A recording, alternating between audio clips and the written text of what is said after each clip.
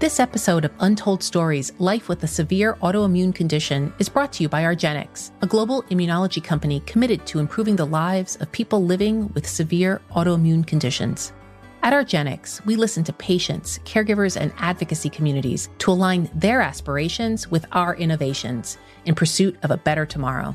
We welcome this opportunity to honor our commitment by sharing the untold stories of our guests.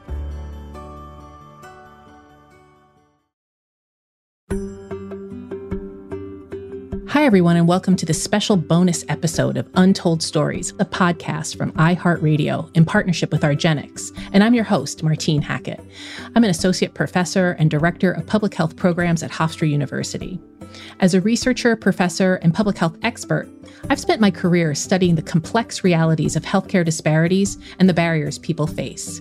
In this podcast, I've been speaking with people from many walks of life living with a rare disease. In today's special episode, we'll be spotlighting another rare type of autoimmune disorder, chronic inflammatory demyelinating polyneuropathy, more commonly known as CIDP. Our hope is that through this podcast, we're able to amplify these voices and share a greater understanding of life with a rare disease. Today's bonus episode on CIDP will expand the important conversation around this condition because every person with a rare disease has a unique story to tell. For those unfamiliar, chronic inflammatory demyelinating polyneuropathy is a neurologic disorder involving symptoms of progressive weakness and reduced sensation in the arms and legs. With CIDP, a person's immune system mistakenly attacks the protective layer that surrounds nerves. When the nerves become damaged, the body has difficulty completing signals to the muscles, which is why people with CIDP may experience weakness and have difficulty walking. CIDP can occur at any age and affects people of all genders. However, it's more common in adult men. Today, I'm joined by two guests who have both had their unique journeys with CIDP. Diagnosed in 2014, Crystal knew that her life was going to change forever and the dynamics between her and her husband would be profoundly affected. What she didn't expect is that living with CIDP would actually bring them closer together, and her outlook on life with this rare disease would open a vast new chapter. Similarly, our second guest today, Scott, has been on an 8-year journey with CIDP, learning to strike a balance with his developing symptoms. As a longtime dancer and choreographer, he has had to adapt his creativity as his CIDP impacted his mobility. But with a positive outlook and a caring support system, he is making the artistic moves he has never dreamt of before.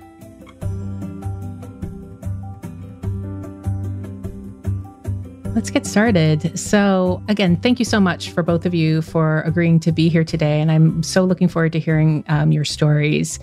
The first question I have for both of you, Scott and Crystal, is to get a sense of a little bit of what your lives were like before CIDP. Crystal, can we start with you? Sure, absolutely. First, I just want to say that I'm thrilled to be here, and I'm thrilled to be speaking about CIDP, and I cannot thank everybody enough. But I like to describe myself prior to CIDP as being a very cocky, healthy person. I was diagnosed at 55 and I was healthy. I was eating the way they tell you to eat, maybe had a drink once a week. I was working for pharma. I had gone back to college and I was working on my second degree. I was the type of woman that would run first thing in the morning before work, and then CIDP hit and it was like hitting the wall at 100 miles an hour. Wow. And we'll definitely hear more about that in a minute after we hear from Scott. Scott, will you tell me what would your life look like before CIDP? For me, I grew up as a professional entertainer from the age of 8 years old, mostly musical theater. I did some off-Broadway stuff. I came back. I planted myself at a theme park and did 10 years stint for them. And at the same time, I was directing and choreographing. And in 2007, I opened my own professional company and also was teaching for Florida Southern College. So I was incredibly active. My body was in perfect shape. I had kept it that way, even at 56 years old. And then this happened, just like Crystal said. And it was like hitting a wall, 100 miles an hour. It took me 2 neurologists, actually onto a third team of people, to figure out what this was and give me a diagnosis. So when did you first start to notice symptoms, and when did you start to realize it was something serious?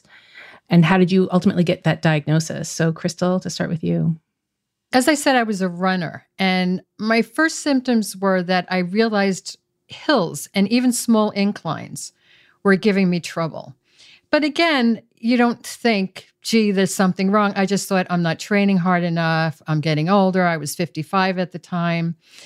Also, my memory at work started going. And again, I thought, maybe I'm getting tired of my job. Maybe I'm just getting bored. And then I started to get a tingling in my top lip. I have a very rare form of CIDP. I present from the top down as opposed from like the extremities up. So I have a rare form of a rare disease. But it started in my top lip, then it spread to my bottom lip, then it spread to my face. And when I would eat, I would literally bite my tongue because I could not feel my tongue. We had a dog at the time. Scott, you'll appreciate this. My dog's name was Broadway because that's how much we love musical theater. That's awesome. Isn't that funny? But I was giving Broadway a bath in the tub. And after we finished, he got out and I could not get up. And I had to push myself up off the floor and hang on to the toilet. And again, thinking, that's interesting. Not that there's anything wrong. And my symptoms were getting progressively worse. I was getting weakness, and my husband suggested that I go see a neurologist. And I thought, for what, tingling? It didn't occur to me that was anything wrong, but that's how it first presented with me. And how about you, Scott? It started in my feet. We were actually auditioning for a show and I felt tingling afterwards. And I thought, I just put some pressure on myself and, it'll go away. And suddenly over time during that particular show, being on my feet all the time, teaching and choreographing and all of that, it remained and it wasn't going anywhere. Now, about 5 years prior to that, I had ended up having a complete hip replacement because of a major injury, which took me off my feet as an entertainer. But of course, I could still be a choreographer. So I went back to my surgeon. I said, this could be funny. Did you leave something inside of me that's making this happen? And he did all these tests and he came back and said, 100%, this has nothing to do with your hip replacement. You need to see a neurologist. I'm like, just like Crystal, a what? I don't even know what that meant. And so I went and through 2 different neurologists that did not do anything for me. And part of this was because it's not on their radar. This is so rare. Even neurologists can miss it because they don't deal with it. One of them told me I had carpal tunnel and then tried to shove me full of drugs. And the other one, well, at the very end said, well, I think you have CIDP. You probably should go home and Google that. And that's how I found out. Wow. And Crystal, can you also tell us how you ultimately found out your diagnosis? Well, Scott, I feel kind of bad because I got diagnosed very quickly by my first neurologist. When I first started to mention my symptoms, he said to me, it's either MMN or CIDP. And MMN is multifocal motor neuropathy, which is kind of a sister of CIDP. So he kind of knew in the beginning, and then they did an EMG test immediately. And that showed that I had a delay in my response of the nerves to the brain. And then it was off to the races from there. But I was very lucky. It was, I think June were my first symptoms. And I was in the hospital getting IVIG by September. And that's rare. I know that that's rare. And so, Scott, after Googling it, I guess that's when you found out that that's what you had? Yes. I had that. And then I didn't know what to do because I swore I wasn't going back to this guy. And then suddenly I discovered the GBS and CIDP International Foundation. And at the bottom of that list was Tampa, which is an hour and a half away from me. The USF Health Campus handles this and does major research in it. So I called and I said, I need help. I've been doing this for 2 years. And they got me in like that. And the next thing I know, I have a team of 5 people taking care of me for the last 8 years. And it's wonderful. What a difference just to kind of find that match, right? Huge. Between that. And so CIDP primarily affects the limbs and movement and has a serious impact on people's daily life. Can you talk about how it was affecting you personally and or professionally, and also what adjustments you've had to make to manage living with your symptoms? So Crystal, can we start with you? It changed every single aspect of my life. I had to stop working. I had to go off on disability. I haven't worked since 2014. And As I said, I had been back in college. I had to stop that. But a little fast forward here, I did go back and I graduated a year ago with my second degree. So there is hope. Hang on. I have a wonderful husband, thank goodness, but it changed our lives. You don't know when you wake up in the morning how you're going to feel. So in the beginning, we made reservations, we bought tickets, and then I wake up and I can't go. So it's really changed our social life. It's changed what we do on a daily basis. It's changed how I feel about myself in terms of being a productive member of society. You kind of get to know yourself as a quote unquote sick person. And I hate using that, but there's kind of no other way to describe it. When you have a chronic illness, especially the ones that we have, Scott, right? Like if people were to look at us, like too bad they can't see us because we look fantastic. Look fine. Great. Right? We do. You look great. Nobody's going to say, right? So they look at you and they go, there can't possibly be anything wrong with you. But they don't see the pain. They don't see the fasciculations. They don't see the muscle spasms, right? They don't see the numbness or the tingling or anything in your life. I've lost friends. I've had friends tell me that can't be that bad. You must be faking it. That is the weirdest thing. I lost friends too, like a handful, all at once. It was so weird. Yeah. But you know what? I find that when you have a chronic illness, it really shows you who your true friends are. My circle may be smaller now, but it's better. Thank you, Crystal, for sharing that. Scott, how about you? I'm shaking my head over here and nobody can see that, but I am agreeing with absolutely everything that Crystal just said. It changes every single aspect of your life. And like she said, you would look at us and never know that anything's wrong. Now, with me, my CIDP came from the feet up. And I have now pretty much lost even the ability to walk. I cannot drive anymore. I have a power wheelchair standing by waiting.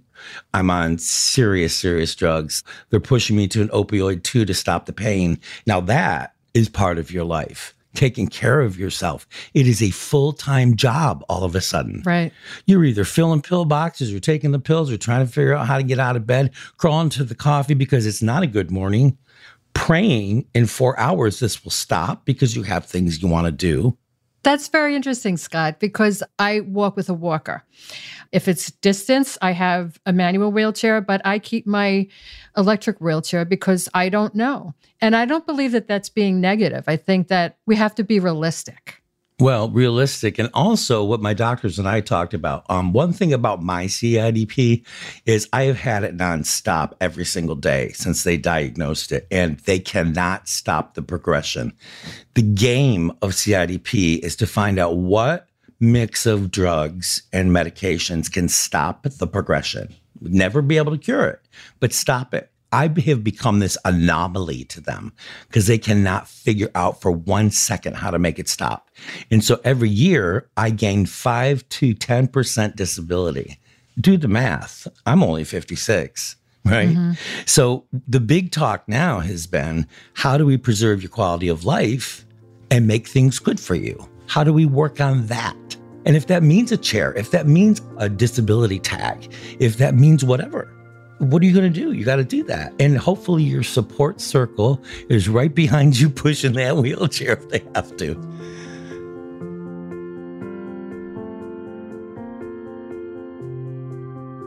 We'll be back with more untold stories after a quick break.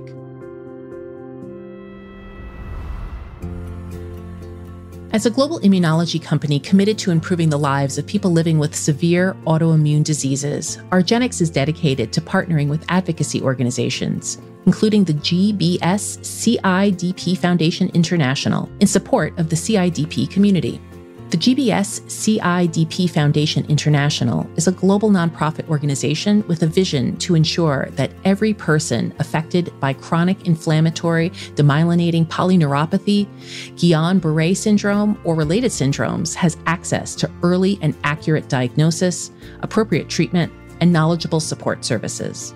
Their mission to improve the quality of life for individuals and families affected by these conditions focuses on 4 pillars: supporting patients, educating healthcare professionals and caregivers, funding research, and advocating to help policymakers make informed decisions that benefit this patient community. For more information about GBS CIDP Foundation International, visit www.gbs-cidp.org.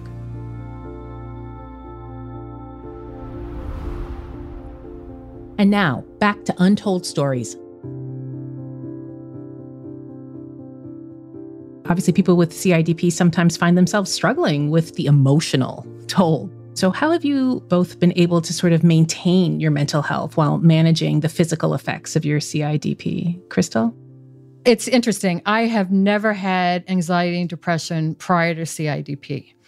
I had a terrible flare at the beginning of April. I couldn't walk again. I wound up in the hospital and I was extremely depressed. I thought, I can't do this again. I can't do this again. But I asked for help. I told them in the hospital, I have a therapist that I talk with once a week. And I beg anybody in our community who is suffering, don't suffer in silence. It is so not worth it. Because sometimes with physical, I feel like you can get through it. But if you don't have the mental space in order to say, yes, I'm going to fight this, I want to get through it, then everything just becomes a vicious cycle. You feel like you're in a trench and you can't get up. Thank you so much for sharing that. Scott, what about you? I agree with Crystal 100%. First of all, if you're feeling dark, please reach out to somebody, anybody. Now, I was the type of person that was in theater, was proud of my performance. I was very forward. I just loved myself, I guess, because I'd done it so long and I did it so good. Mm-hmm. And all of a sudden, like Crystal, there was a dark moment. And I can't even remember what it was about. All I did was I contacted my doctor so fast. I said, you have got to do something. Please just help me. And they gave me a very light drug that took the cloud off of me. And the other thing for me was I started to pray. That was a good thing for me. It just helps me to meditate and to pull in center. But it's real. There is no longer a normal. Every day is your new normal. It's like a merry-go-round that's going really, really fast and you cannot get off. Mm-hmm. I feel we've had to reinvent ourselves, right, Crystal? Oh, yes. Like for me, at the end of the day, choreographer, dancer, all of that business, I'm a storyteller. Mm-hmm. That's what I do. So what am I going to do now? I don't know if it was God or the universe or something bashed me on the head last July and said, you're going to be a writer. And that's what I've done. I'm working on 2 novels. 3 of my short stories have been picked up for publishing. You find things to change in your life. Scott, I can't believe you just said what you said, because when I was in the hospital for 6 months, I had, physical therapist, I had an occupational therapist, and I had a recreational therapist. And the recreational therapist said, do you want to paint? I said, I can't paint, right? I've never painted in my life. Guess what? I can paint. See? To the point where I'm pretty good, if I have to say so myself. I've sold some paintings. I mean, my hands are not great, but I'm able to figure out a way to do it. And when I do it, I don't feel the pain. I don't feel the symptoms. I'm right in it. Exactly. It's almost like meditating for me, Scott. There will be something. You don't know what it is. It could be prayer for some, but if people are not religious who are listening, it could be meditation. But it could even be if you can get outside and sit outside and look up at the sky. That's meditation. Mm-hmm. Anything that takes you out of the moment is very, very helpful. I agree. There's something about the mentality, because if you're sitting around doing nothing but being in pain, you're going to be in pain and your life is not going to be very good. Right. The number one thing that happened to me was to embrace this. Not run, embrace. And I use this word everywhere I go, even on myself. And it happened, I had a disabled parking tag to put on your car for 2 years and I would not use it. And one day I couldn't do it anymore. And I pulled up and I said, there's an empty spot. And I put the tag on and I looked at myself and I'm crying in the mirror. And all I said was embrace, embrace, embrace, get out of the car. And that's how it started. And so once you can do that and bring it in and say, this is part of me, this is part of my life now, I have to deal with it, I have to grow with this thing, then you'll be okay. Right. I like to call it radical acceptance. Beautiful. How would you say that living with a rare disease like CIDP changed your outlook or approach on life? Have there been moments of connection or strength that have come through your journey? Yes, I think, again, it's the yin and yang of it. I joke that every time I'm able to get to the bathroom by myself, I have a thank you, Jesus moment. I agree. Right?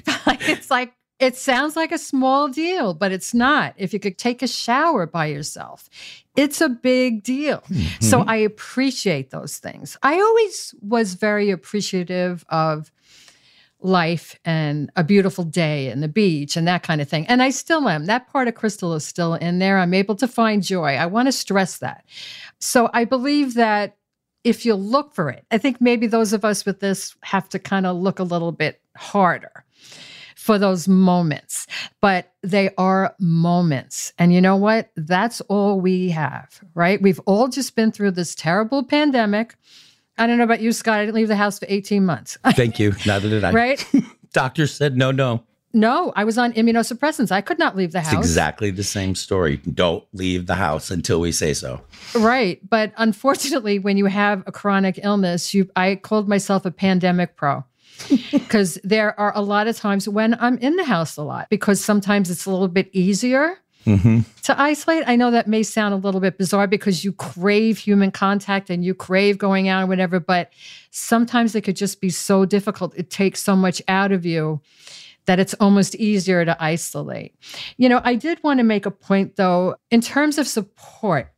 I've written down a few places where I go to for support, and I'm sure, Scott, maybe you have done them as well. The GBS CIDP Foundation International. Huge. They have a great website. They have a great organization that can guide you to, like Scott, you found that center of excellence. That's on their website as well. Yep. And you can connect with other people who also have the same disease that you have. I also belong to the Rare Action Network, which is a great online venue. And sometimes they'll even have a study or something that you might qualify for. I belong to NORD, the National Organization of Rare Disorders. That's also another one. I want to mention clinicaltrials.gov. And last but not least, I do want to mention Argenex, which I know is sponsoring this podcast, but they have a website called WeHearYouCIDP.com. I cannot believe I have not known about this. It is patient stories and all different points in their healing. But to be able to get on that website and to be able to read about other patients' story is phenomenal. So for anybody who needs a little bit of extra, these websites that I've mentioned are wonderful. Wonderful. And finally, Scott, any advice or message of hope to give someone who's been newly diagnosed with this disorder? The big thing for me has been this embrace thing, is to really bring it in, to really get educated. There's another big word we really should throw out there. Get educated. You know, when I've got a doctor telling me to go home and Google it, there is something wrong. Yes. He wasn't educated. But when I went to my Tampa team, I got so much stuff in my hand and they told me all those places that Crystal just mentioned to go. There is another one called Rare Patient Voices. Is that the same thing, Crystal? No, that's another one. Yeah. Yeah, you can get involved with them under Rare Patient Voices. Just look it up. That's about people needing to get it out there from the people who have it. So those are the things that I think are my big takeaway, hopefully, from this podcast today, is the embracing factor for yourself and for anybody that's listening, not just the person who has the CIDP, anybody that's listening. Remember, we're people. And we want to be treated like human beings, and we want you to understand us. Because like Crystal said, you see me hobbling down the street, you'd barely know anything was wrong with me. Right. Wonderful. So I think that's all I have for you. And I think that this leaves us with such great information and hope and insight, like you said, Scott, to understand what it's like to be a human being with this disease, not a disease that happened to a human being. Right. I mean, I hear this all the time. I'm not defined by my disease, and I'm not. Nobody is. I can tell Crystal's not, you know, and the more we do, this spreads and spreads and spreads and spreads. That's why it's important to get hooked up with people. Come to the podcast, go online and become part of the GBS CIDP International Foundation. It just keeps rolling. And all of a sudden people go, I know what that's about. I've heard about that. Right. Part of that helps us with research. Yes. So that people get excited about fronting research. The other thing that's hard for research, there's very few of us out there. Of course, yeah. But I do want to just leave people with this, that wherever you are right now in your CIDP journey, you won't stay there. There's always a change. So don't get so hung up, I can't do this. I did this yesterday. I can't do it today. You'll do it again tomorrow. You won't stay there. I also want to thank the caregivers who are our lifeline. I want to thank all the pharmaceutical companies that are trying to come up with new treatments and therapies for us. I cannot thank everybody enough. And to the people who perhaps are listening to this podcast who don't have CIDP, all right, maybe they're just tuning in. Be grateful. Be grateful for a day where you're not in pain, where a day where you could walk across the street and you don't need help. Be grateful for a boring day. Oh, I have to get up and go to work today. Be grateful, because you never know. And I am grateful for both of you giving up your time today and sharing your stories. Thank you so much. Thank you, Martine. Thank you. Thank you so much to Crystal and Scott, who are both so gracious and vulnerable while sharing their experiences. As with many rare diseases, CIDP is not a very well-known condition. So I'm grateful to them for their willingness to share their stories and beautiful outlook on life. Understanding more about autoimmune conditions has really helped expand my understanding of these unique life experiences through each powerful and unique personal journey. Tune in next week to continue with another one of our regularly scheduled episodes of Untold Stories, Life with Myasthenia Gravis. Untold Stories was produced by iHeartRadio in partnership with Argenx and Closer Look, and hosted by me, Martine Hackett. Our executive producer is Molly Sosha, our EP of post-production is Matt Stillo, and our producer is Sierra Kaiser. This episode was edited by Sierra Spreen and written and produced by Tyree Rush.